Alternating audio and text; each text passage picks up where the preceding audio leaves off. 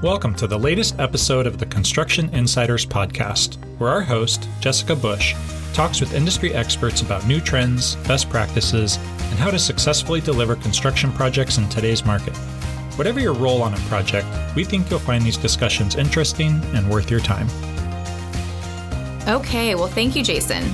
This afternoon, we are going to change topics a little bit. And for this episode, we are going to talk about themed entertainment. And we couldn't think of a better person to bring in than our own Asif Parkar. He has been leading up our themed entertainment group for years, well before I got here, so it's all I've known. And he works on the most secretive, the most fascinating projects, I have to say, our company is in charge of and manages. So we rarely get to sit down with him and talk about these projects because he won't tell us a peep about them. But today I convinced him to come in and we are going to talk about the space and his very unique skill set and how that plays into all these projects and getting them completed so that we all can have fun at these theme parks. And, you know, he's done everything, not to brag too much about you, Asif, but everything from the Universal in Beijing, Dubai Parks and Resorts, Disney parks all over, from here in the mainland to where over in Shanghai. I mean, you handle it all over the place. So I'm really happy that you were able to join us and come in today, and hopefully we can get some good information out there. Thanks very much, Jessica. I'm very pleased to be here. Thanks for inviting me.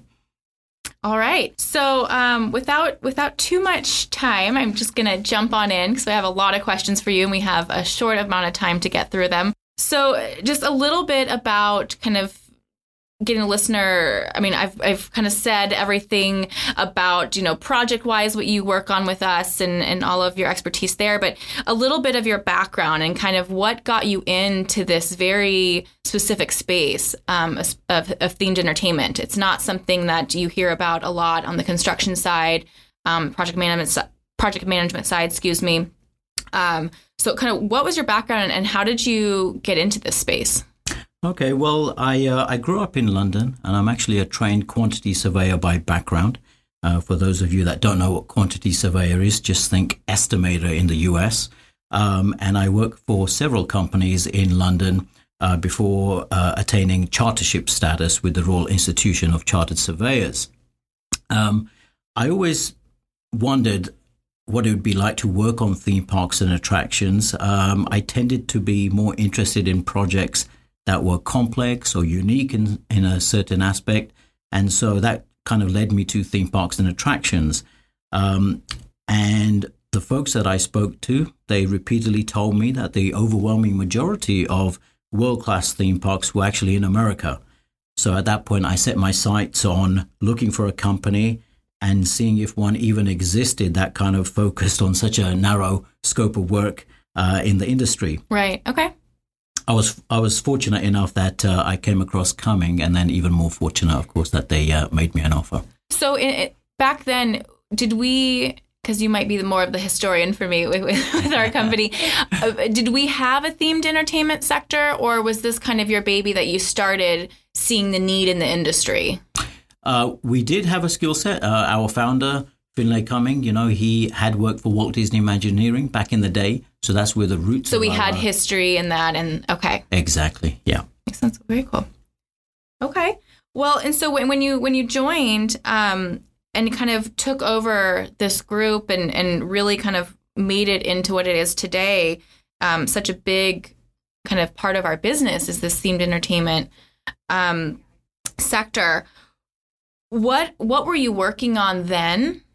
You know, how did those projects, what did those projects look like back then? Was it the Disneys, was it the Universals? Is that how we started? Yeah, very much. The first few projects were working for Disney. They might have been a small engagement where either we had some staff that were seconded on site to Disney, or it could have been some milestone estimating, perhaps that was done from the offices. It could have been a variety of things, from a rehab of an existing attraction all the way up to a full attraction in those days. Wow. Okay. And so when we're talking about this unique kind of sector, unique beast that it is, what we talk about the skill set, right? So what are those skills? What are those unique knowledge bits that you need? What do you look for when we're hiring, or what are the Disneys, Universals of the world looking for when they come to us? Sure. Well, the theme park world really can be broken down into three main components, which is called facility, show, and ride. The facility really covers the base building of an attraction, and most estimators can kind of capture that. It's the steel, concrete, MEP systems, and so forth. You don't need to be a specialist to really cover that. So you could be, really well versed in mixed use, things like that, to cover that. Exactly. Aspect. And there are some nuances, whether it's theme plaster or rock work, but that's very easy to coach at that level. So that's the facility components. Most folks can pick that up. If you've been estimating for a period of time, it'll come as second nature. There's similarities between other sectors. Okay. For sure. Then we get into what makes these projects what they are, the magic, and that's called show components. Sounds flashy. It absolutely is. So when we talk about show components, we're talking about things like animatronics, LN2 systems. We're talking about audio-visual systems, projection systems. All of these things suddenly open up, and they're a skill set that you don't learn even if you've been estimating or doing project management for 30 years on non-theme park projects. These are very, very unique to this industry. Okay. And then there's a third component, which is the rides. A little bit easier to understand. Of course, it's the coasters, simulators, those types of things. But between show and ride, you've probably got, depending on which classification system you use, could be up to 30 to 40 divisions of work to really master this. Okay, so when we're talking about these projects and bringing the ride to the visitor, there's a lot of steps in between there. Is there some sort of, universal metric for costing, for building these out that is used?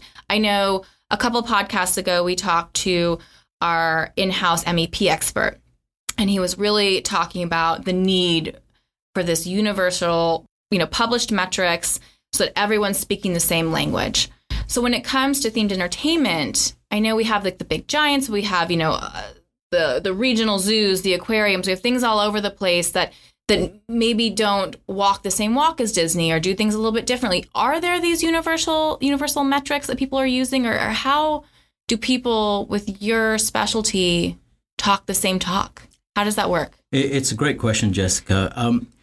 Typically, if I focus just a little bit on estimating, folks are wired to think in terms of cost per square foot or cost per square meter if you're working internationally.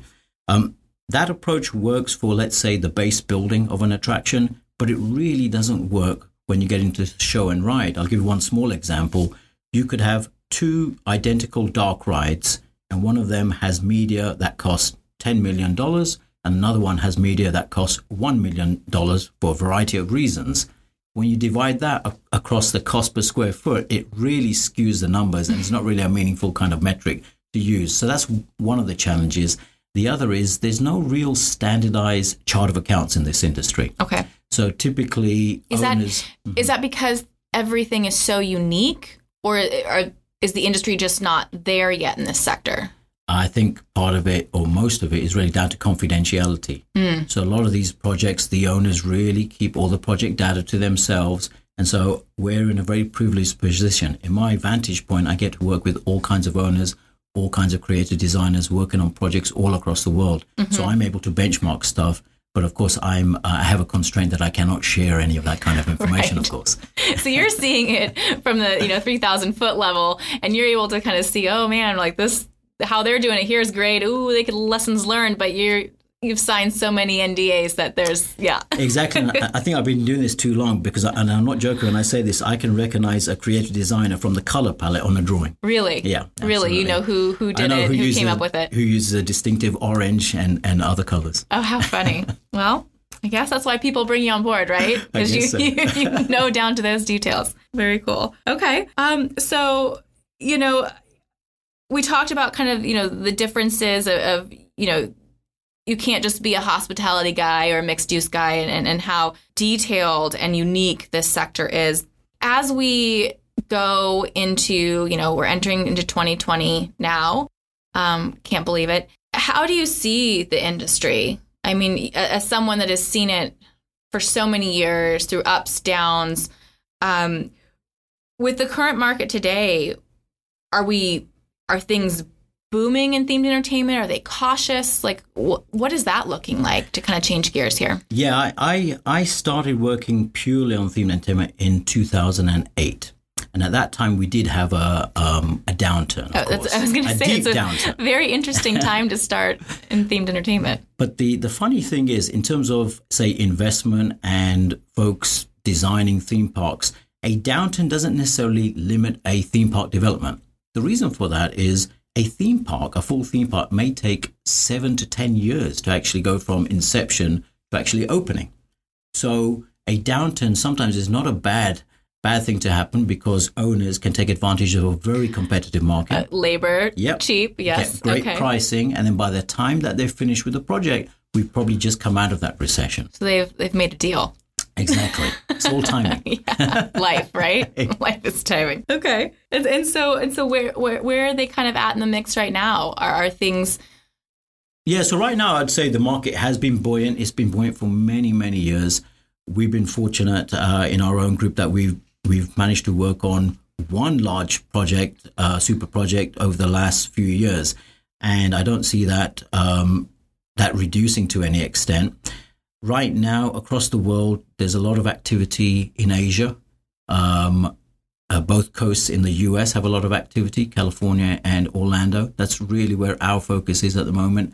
And then beyond that, there's a few interesting things happening in the Middle East. Really? So okay. Some very, very big projects, giga projects they've been termed, and they'll probably push the envelope, push the bar a little bit in terms of what's possible. So that's quite exciting. So in terms of, the most creativity, something that's completely different, where are those projects happening right now? For you, what are you most excited at? What are you looking at and being like, wow, that's something? Yeah, so I think one of the fascinating things about working on theme parks and attractions is that innovation. Yeah. And is the fact that people are always trying to do something different. Technology moves as well. So being able to harness something like virtual reality or RFID technology and so forth. So that makes it really interesting. It makes it tough as well to manage, because a lot of these things have never been done before. So there's no proof of concept. No proof of concept. And you personally must always be having to learn and challenge yourself and read up and just constantly be trying to get that knowledge as well to stay the expert. Exactly. It's an ongoing process. I mean, I don't know anything. There's way too much divisions for me to know everything, but it keeps me on my toes. And I always tell my team as well, listen, just try and pick up a new kind of division of work, learn about it, become a master of it. And surely over a period of time, you become an expert. It's a big step to be able to manage a single attraction and then a complete theme park, one land, and then a complete theme park. And then the most extreme assignment that we had, which was managing multiple theme parks, as in Dubai Parks and Resorts. 3 theme parks were built, including a water park at the end, all at the same time. Never been done before. Incredible. Wow. Yeah. Talk about a challenge. Very cool. Kind of, again, talking about where we see things going and what's going on around the world. What are, other than just innovation, are there other goals that you see, these clients having that are similar, or are there goals generally different from each other? What do you see kind of just on that, what the client is looking for and with the market and interest of the visitor today? Look, I think ultimately theme park operators are there to earn a profit. To earn a profit, they need to get guests at the turnstiles and into their park. So they're always trying to do something. It might be the biggest, the windiest, the coolest, the fastest, some kind of hook to get people to go to their park. Look at Orlando. Look at how many different theme parks there are. And yet new ones will appear there. And that's because you get such a dump of people there that they're all fighting. They all have options there. So I think that's pretty incredible. And that's happening right around the world, really. There isn't really a patch of earth that doesn't have even a regional park at the moment, so there's lots of plans in place at the moment. So it's still, people still are getting out of their homes, they're still getting excited. you've talked about Orlando. Do you see that a lot where there's a region, a city that is just really becomes a hub versus having something spread out across different cities? Why having a hub versus having it spread out? You think that I can see pros for both and cons for both. Yeah, I think Orlando is very much a unique case. Look, you get whatever it is, 40 million plus visitors a year to that region. But typically, honestly, I get a lot of phone calls where a prospective developer will say they want to do a theme park, and I'll just pick on California for a second, and they want to do it in California. And I ask a couple of questions. Well, why California? And often it's because they live there. Well, that's not a very good business reason to be building a theme park. These things are difficult enough as it is. So I think Orlando is the exception. But the reason it gets so much interest is just because you have so many people. The people that go there, they obviously understand theme parks. So if there's a new theme park for them to try, they're more kind of educated to try it. Yeah. Okay. So, kind of on that note, when we're talking about, where are the theme parks located, what's coming up, kind of planning for the future and seeing where it goes, what are some of the most interesting kind of lessons learned from these projects around the world that you've seen? I don't know if you have like your top 3 or 5, but I think that would be really interesting to kind of talk through. So I'm sure you've seen some crazy things. You've seen some what are you doing things. Yeah, sure. Well, in terms of a trend that's happening, we've spoken a lot about attractions and theme parks. But when you talk about themed environments, it's not just about theme parks. I was talking to someone the other day that spoke about needing creative input at medical facilities. And when you think about it, well, yeah, that's a horrible experience for many people, right? To go in and have some surgery.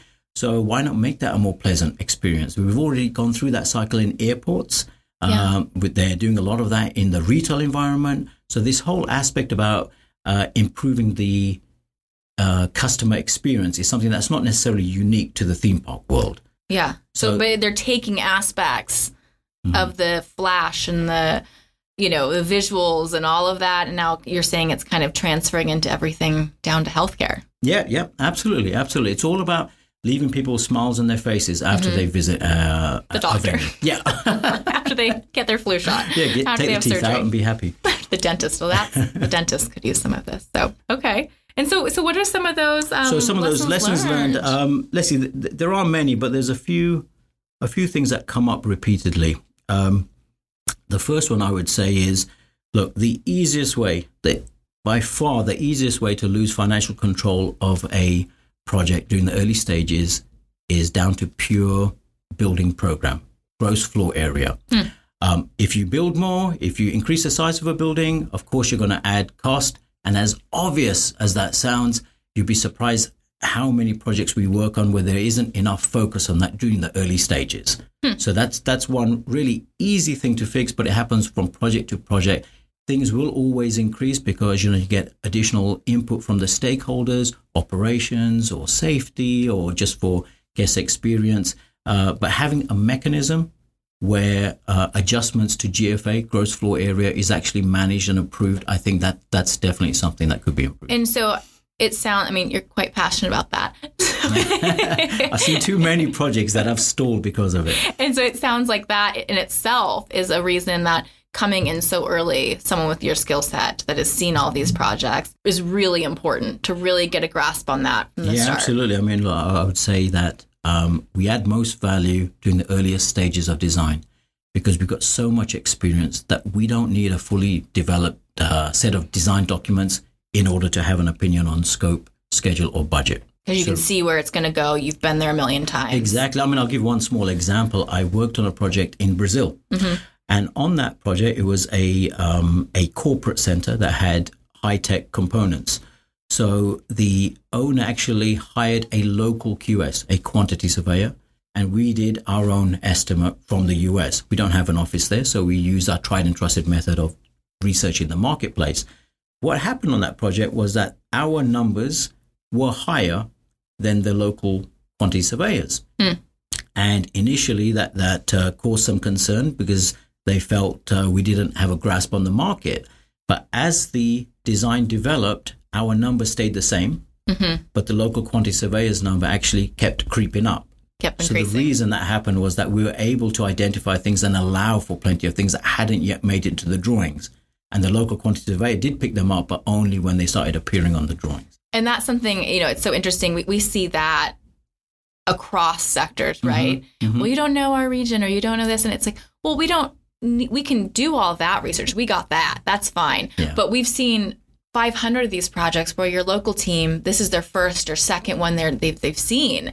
And we know what comes next. We have our forecasting team also just looking at the market side of things. Like, what's the cost going to change? Is there going to be a fluctuation? Is there going to be a correction? Yeah. So it's even those little outside things that we have our eyes on. Exactly. So it's interesting when things like that happen. You don't want to go to bat with the local team, but That's it's like, right. hey, we just have a little bit more experience in this, so we've seen this before. It even comes across in the questions. If you let's take the example of an attraction. If you don't have enough experience on an attraction, you won't even know to ask, well, how many minutes of media does this have? Do we have show action equipment? Is there show control? You won't even know to ask those questions. Right. And so what's another good one that you've seen that you're constantly like, ooh, got to avoid that or. I'll pick on one that happens at the end. Most clients ask for closeout reports. Okay. And, there's a perception that you do that at the end of a project, right? You got everything's done. You put a nice, neat bow on it. And it's in its name, a closeout report. Yeah. My opinion is don't leave it till the end. Really? Do it as you go along. Capture the data, whatever you need. Capture it as you go along. It'll be more meaningful because if you capture it as you're going along, people will check it. And that's when sanity checks will be done. And then at the end, you know what? If you need to tweak something or go back and get a final, that's relatively easy to do. But this concept of doing it right at the end, it doesn't work. People are focused on their next job, and then it just becomes a check the box exercise. Yep. So that's definitely something that I would recommend. Just do it as you go along. And it seems like it would just there'd be more detail. There would be it's not being rushed at the end. There's just a lot of benefits to and like you said, just having those checks and balances along the way. Yeah, and people are vested in giving you the right information at that point, because if you check it along the way, the project's live, so you actually get the real data there. Huh, interesting. Okay. So not to take too much of your time, but since you are the theme entertainment guy, what is your favorite ride? What do you enjoy most personally about the industry, and why are you still doing it? Well, let's see. When it comes to favorite rides, top place has been knocked off by various rides that have come up in recent years. It used to be Indiana Jones for me. Okay. Until I did Forbidden Journey. Okay. And then I went to Orlando and did Flight of Passage. And that's just number one for me at the moment. Really? I don't want to give too much away. I think guests just have to. For all the junkies out there that are on you their, just got to go way and this holiday visit season. it. And in terms of what I like most, I tell you, when I visit a theme park, to this day, the thing I like most is going with somebody that has not been to a particular park or attraction, always. Really? I just love seeing their reactions. And whether it's soaring at Disney, whether it's going to Knott's Berry Farm, or one of my favorites is the reveal moment in Diagon Alley in Orlando. Again, I won't say any more about that. Don't you ruin guys it. will need to research it. Very cool. Okay. Well, is there anything else that you wanted to talk about or bring up that, maybe people out there in the industry, whether they're an owner or, a team that's been assigned to one of these new rides, what kind of be your... I think what I'd say is, look, to be able to provide project management or estimating for these types of projects, it's not necessarily a career path that a lot of people even know exists. Mm-hmm. So if you have an industry interest and you want to explore something in this industry, there are some great organizations out there, the TEA, IAPA, Blue Loop. And then if you're not put off by learning, being a sponge, absorbing as much as you can, you're not fazed by working on projects that don't have nice, neat, square lines, then maybe the theme park world might be something for you. It's high intensity, high octane, but I tell you, at the end of it, there's a lot of satisfaction with being able to do something like this, because not many can. Well, awesome. Well, thank you for sitting down with us, and hopefully this was informative and entertaining for other people that have an interest in this sector as well. Yeah, thank you so much, Jessica. All right, we'll talk soon. Thanks, Asif. All right. If you enjoyed this episode of Construction Insiders, we encourage you to check out our website at www.ccorpusa.com. That's ccorpusa.com, where you can find our full knowledge library under the Insights tab. It's all great stuff. We're really passionate about it, and we hope you'll check it out. Thanks for listening.